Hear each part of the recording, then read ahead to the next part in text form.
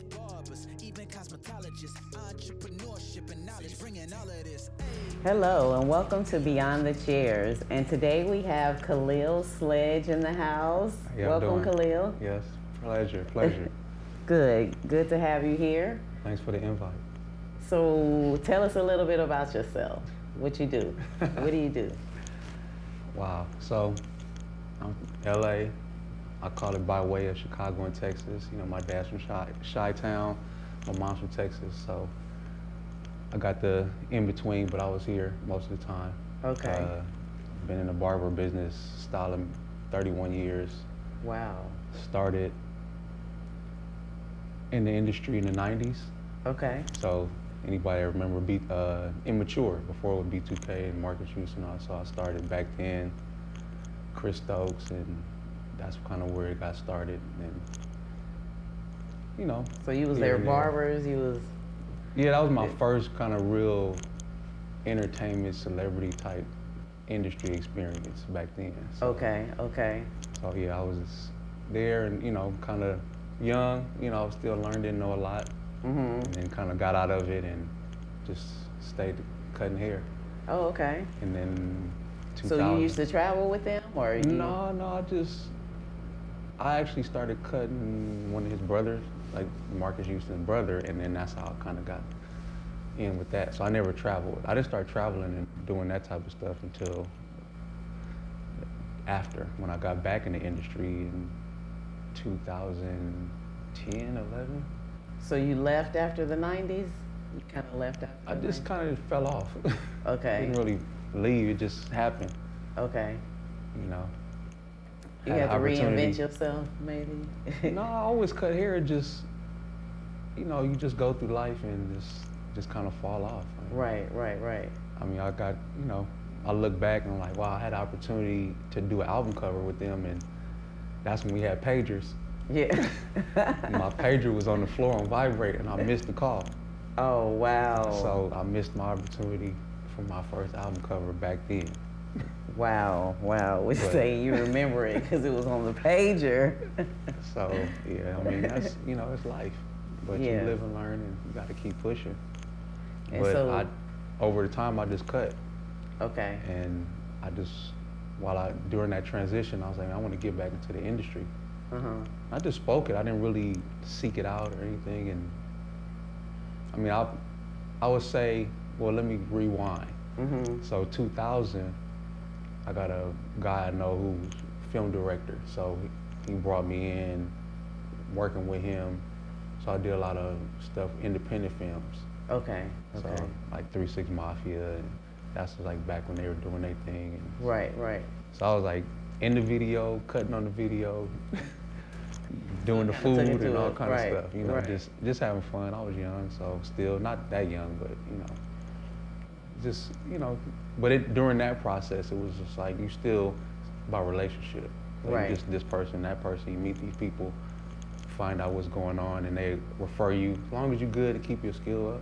Right. So then I was like, I want to get back into the industry, and that's when one of my clients was like, hey, you know, Busta Rhymes need a haircut, and I was like, yeah, all right, whatever. Because I gotten calls, like, you know, you get calls, and they be like, oh yeah, so and so, and then they don't happen, and you, like whatever, yeah. know. But what really pushed me was, I would say, back in 2000, really, like, I would say, yeah, it was 2000, I had an opportunity. I was working at Sprint. Not cutting hair. I was still cutting. Oh, you still cutting? I was always cutting. I just had jobs, and I never stopped cutting. A lot of people would be like, oh, I've been cutting for 30 years, 20 years, but then I stopped for 10 years. Right.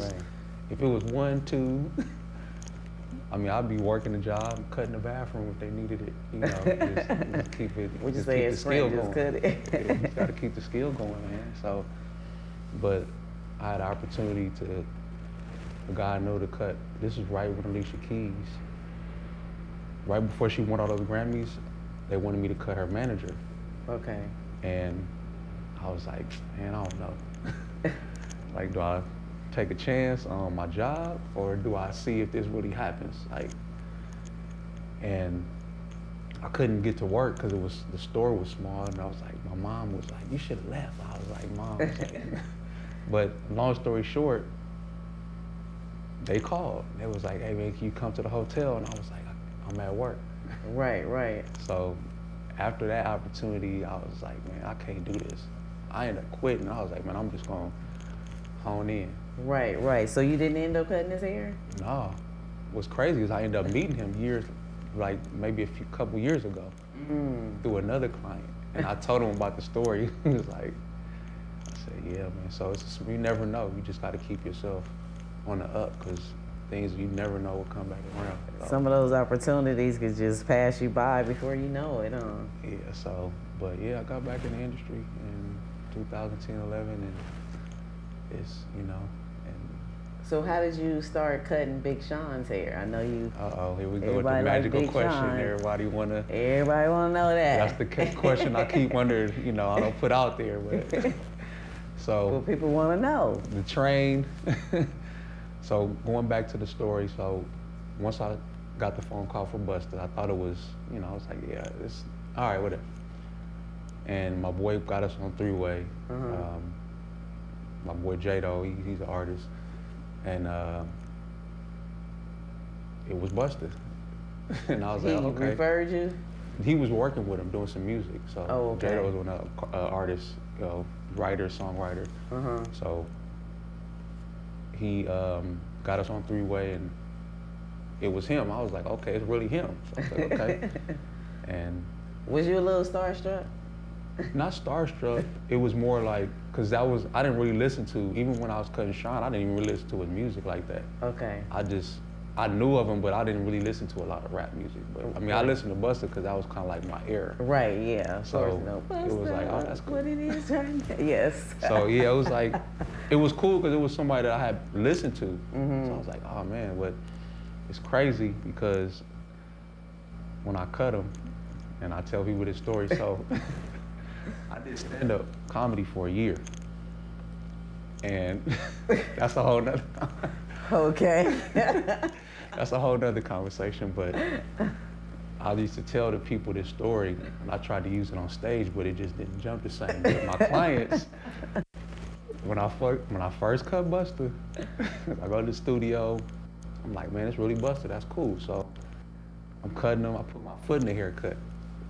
He was like, wanted me to use a straight razor, but I was cool, but I wasn't like how I am now. Confident with it, yeah, because you get a level of confidence. So I cut him, I'm feeling good. I turn around to clean him up. He bleeding on this side of his face. Oh. So I was like, oh man. So I go try to get ready to fix it. I turn back around, he bleed on the other side. Oh no. So I was like, man, this is crazy. So I tell people, I had clients falling out the chair because, by this time I don't know if you know about MacGyver, but he used to, back in the day, that was a television show. So right. I put some stuff together. He had like the little stuff to stop the bleeding, and he had the little white marks on his face. And I was like, man, I felt horrible. So he grabbed a mirror. He was like, yo, son. His haircut is banging, but my face is bleeding. I was like, oh, so it was, yeah, that was an experience. But from that point, I bet you learned how to use that razor right. I know that. I would say a few years in, I tell anybody, he got me on my game. Right. Anybody that know me or they want to say shout out, if you ever see him, shout out to Buster because he got you on your shaving with a straight razor game. He got me right. It made me go back into the lab and get it right. Right, so right. He caught, I've been cutting him maybe like 10 years. Okay. So that didn't stop. The haircut saved me. Right. That part, a learning thing, but you gotta, and it was funny because the shop I was at wasn't really nobody using it like that. And I changed the dynamic of the shop, and everybody, like they saw me, so they was, I left that impression. But that situation really made me press and really find out what I did wrong. because they teach you that in school, but of course. And this is one of the things. This part, you're supposed to hold the razor this way. And it's not just that; it's a lot of different techniques. Yeah, and this is what Beyond the Comb. I thank Rhonda for the opportunity because I'm gonna be able to take my experience with a lot of things and show people the stuff they're not really showing you in school. Right, definitely. So technical. The continued education. The continued, yeah, and not the YouTube version, but the real live, hands-on, but experience. Exactly. So. Buster, been cutting him. He hooked me up with Khaled. I was cutting DJ Khaled for a little while. Rick Ross, I cut him once and his people, and then from that point, I met a guy named Pooh Bear. He's a writer. Pooh Bear, what a name. Artist. Yeah. So look him up if you don't know him. He reputable. Yeah, very. he worked with everybody, including Big Sean. Okay. So that's how I met Sean. Okay. So, and from that situation, we went from, that was a good 3-year run. Okay. And that's when I started traveling and, not that I had never traveled, but as an adult, traveling and with the artist. With the artist and going around, and it didn't happen in the beginning. It was, something that an opportunity. As his brand grew. Yeah, because I asked him, he had never done that, like taking a barber. Oh, okay. So I think I was the first barber. We say you think. I don't want to put that out there, but I think I am the first barber that actually was his barber that traveled with him. Okay. Because he had barbers around different cities. He didn't need to take anybody. So I think I was the first person that got that. So shout out. Appreciate it. Yeah. But it was cool. Good experience. Learned a lot. Got a chance to learn a lot from the industry side, finance, money side, and know your stuff. Right. And if you don't, you're gonna learn the hard way. So I learned that with Buster too, just taking the hits, not knowing. Right. You gotta know the business, know the game, and understanding that. And like I've always told barbers, know your worth. Yeah. Not in the industry or not in the industry. Right. Know your worth as a barber in general. Right. And I think when you start to master those skills within yourself, you start to recognize your worth, because you start mastering those skills and you're like, some people already have the skills and they don't realize they have them. But you can, just sometimes it's an opportunity, that you put yourself in, like Los, what up, boy? We used to work together, and he left the shop we was at and was able to go to another shop that was charging more money. Right, that was Legend. Yeah, so he was able to transition from, and that's how a situation, you can come out of school and go to a shop that's charging 60 or 50 or whatever, or you can go to a shop that's charging 15. Right. So that's things that you got to look into in regards to that. But in between there, you still, once you start to evolve, you need to know your worth and know your skills so you can, if you get in these situations, entertainment or with a artist or whatever, you can, put yourself at a standard as far as pricing. That's what I was going to say. So people like that, do you usually charge them more, or do you charge them what Armani would come in and pay? Do you charge, do you usually charge them more? Well, a lot of times because it's a different level, you can charge more. Sometimes, it's just an individual thing, but everybody's different. I've seen basketball players come in the shop and drop $200 or $300, or they could be like, here, I drop 40. Right. Right. So it's just. So you don't put a price on it, or? It depends on your situation. But generally, on the entertainment side, because they know that the standards are higher, it's just it's like automatic. It's not that you have to or don't have to. It's just part of the protocol. It's just what it is. It's not, you come into that and they know. Oh, okay. Because the standard has already been set. Now, is it more of a fair or unfair thing? I haven't investigated that. So to some people, it might say, oh, well, that's not fair. Why? And you might have some people that say, I'm just charge whatever. But right. if the standard is already set. That's like saying I'm gonna go to this shop that charge 50, but I'm just gonna still charge what I was charging over here because, right. you know. Because that's my mentality or the way I think. So if it's something that's already set, then, you know, you just go with it. Okay. Now how you handle it is, because there are levels in that as well. You got some people that deal with celebrities and they might charge 500. Some might charge 250, 150. Some people just might do 75. You know, it just depends on the individual. Okay. But I tell people, barbers, you know, barbers don't really have an understanding like a lot of times with the business because they allow the people to control your destiny or your future or your business. Because in 1955, haircuts was $2. Right. So if you do the math, come on, like, how you get mad if somebody tell you it's more than 25 or it's more than 40? I came in the business where everything was a service. Mustache was a price, the beard was a price, the haircut was a price, you know, everything cost. Now it was like somehow it came to this a la carte. I mean, this combo deal when it was never like that. Right, when the haircut and the shave is supposed to all go all together. The razor is a separate price, and some people still do that. But you know, you got to understand, like, you are self-sufficient. So I'll ask people all the time, you got a job, right? Okay, so you get 2 15-minute breaks and a lunch. So I can't take a lunch. You get a raise every so often, or you leave a job and go to another job because you want more money. So who's gonna give me a raise? Right.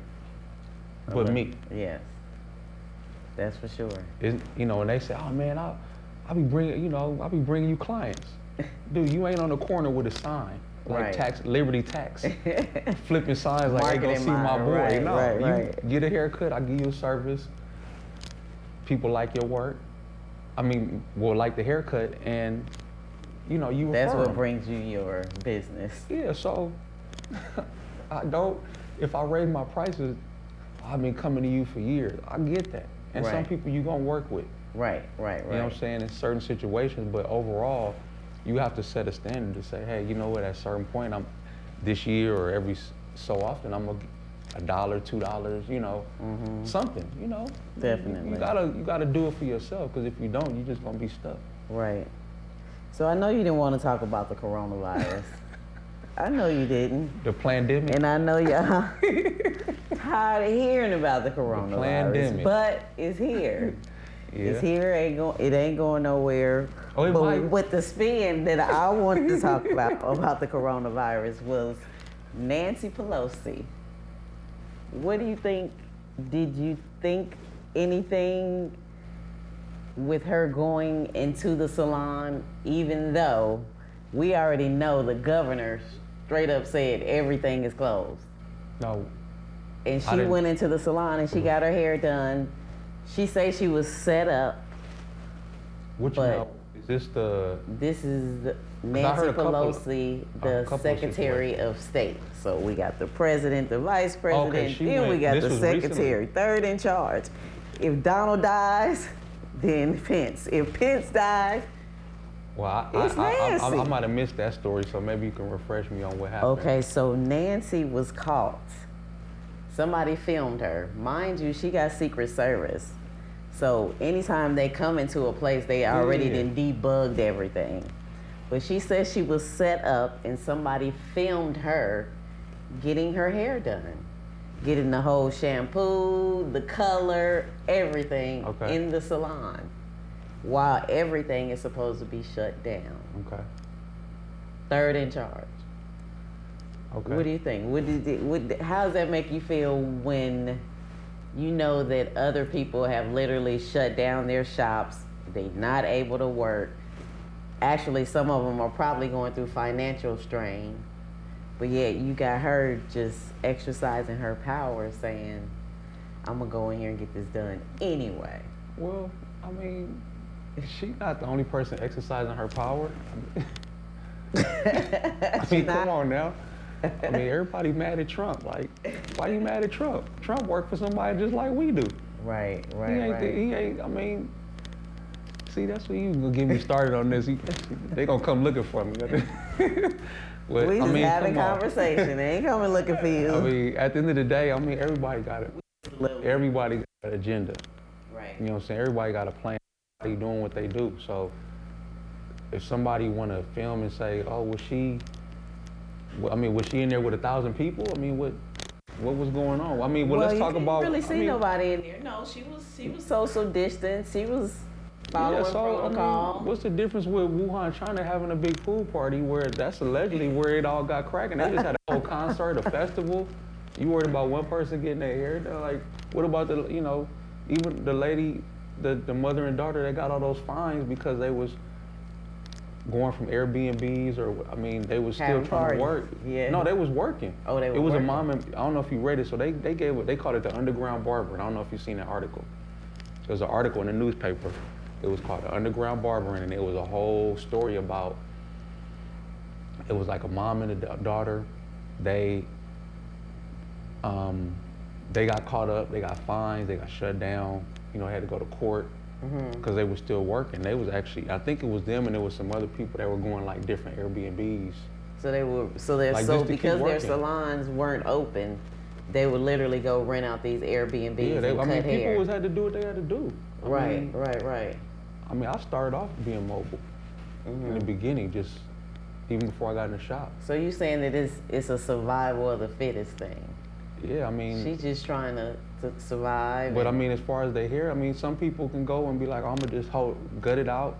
And some people was like, no, I want to get it done. Like, Right. And I mean. Because she got a certain image that she gotta. But going back to the lady, she probably just wanted her hair done. Who knows how long it had been? I mean, as you can see. She had a lot of new growth there. I mean, she had a lot of new growth. At the end of the day, I mean, they like, boy, you got the virus is killing people. What about the people that have been dying from secondhand smoke and cigarette smoke and cancer and all this other stuff? Right. They told it. I mean, what about what was the Ebola and what was the anthrax? And Don't get your mail. Right. What happened to that? Right. What happened to just regular being sick? Like, why is everything COVID?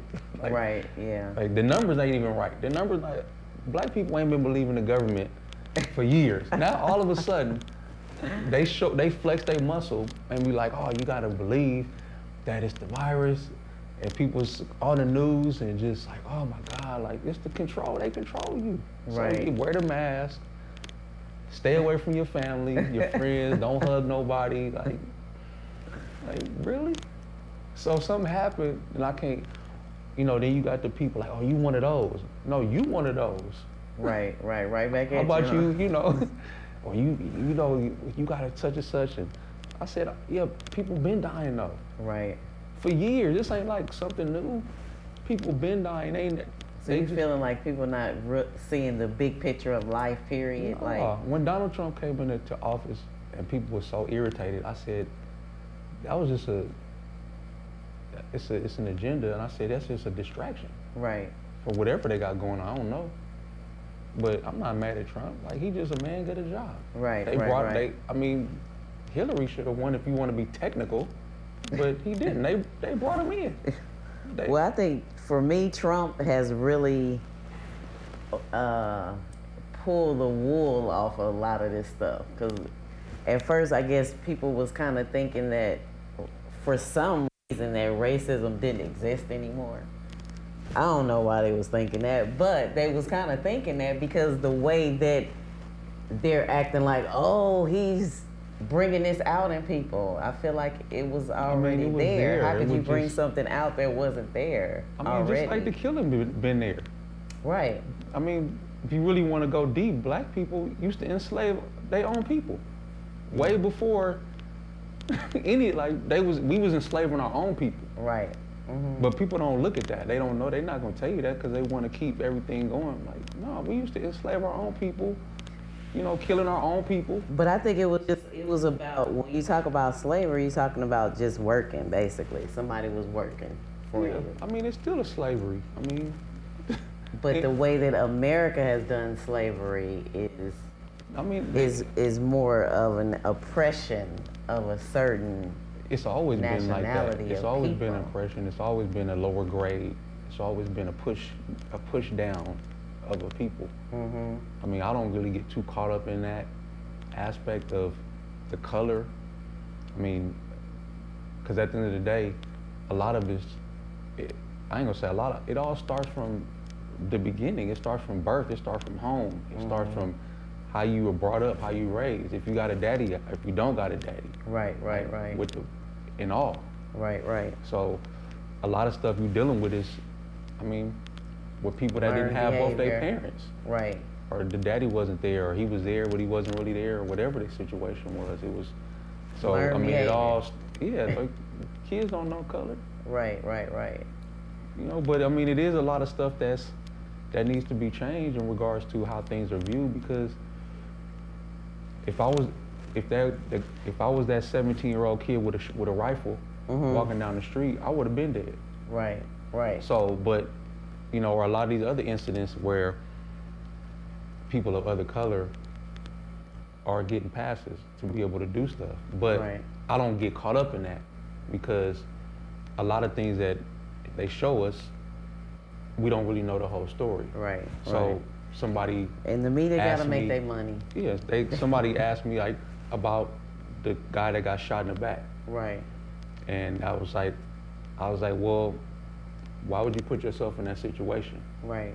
Well, he didn't have to shoot him that many times. No, I'm not saying he had to shoot him. Right. But why would you put yourself in that situation for anything to happen? Regardless, I mean, I don't care about what he was doing, where he was going. Like, if you on this side of the car, and you got guns pointed at you, why you gonna keep moving when they telling you to stop? Right. Just stop. Right. Well, that's wrong. They had to shoot him. We just tired.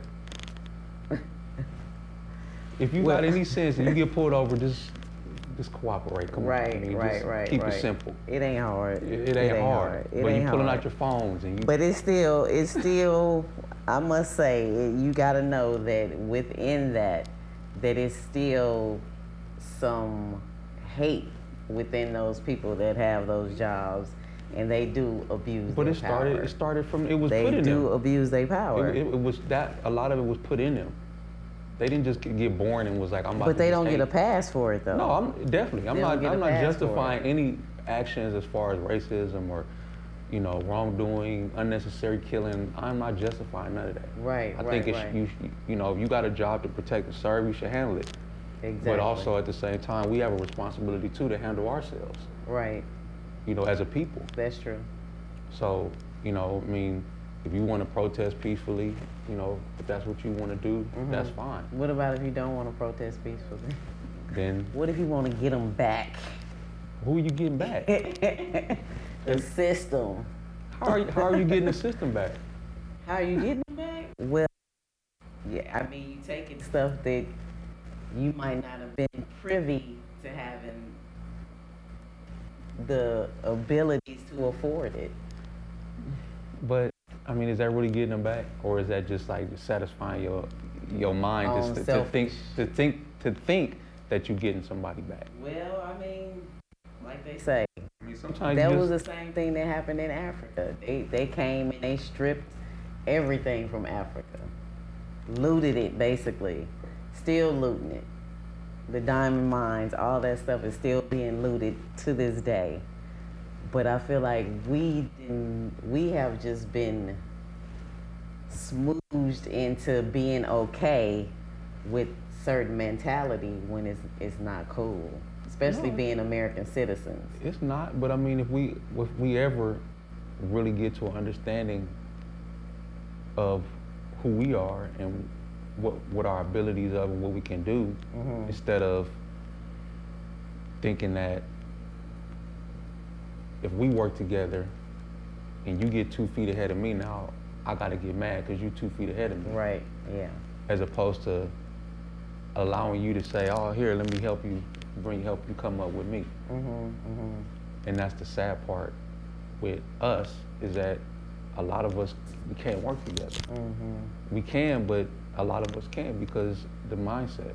Right. And it's like we think that one person is getting more than somebody else, or, you know, we think that the situation ain't fair. That still owns it.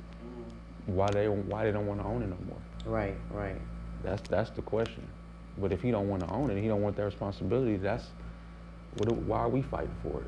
To say that that's our mall? Right. Like, I think because it's something in our community, and it just seems that anything of value that we have in our community is usually like stripped away.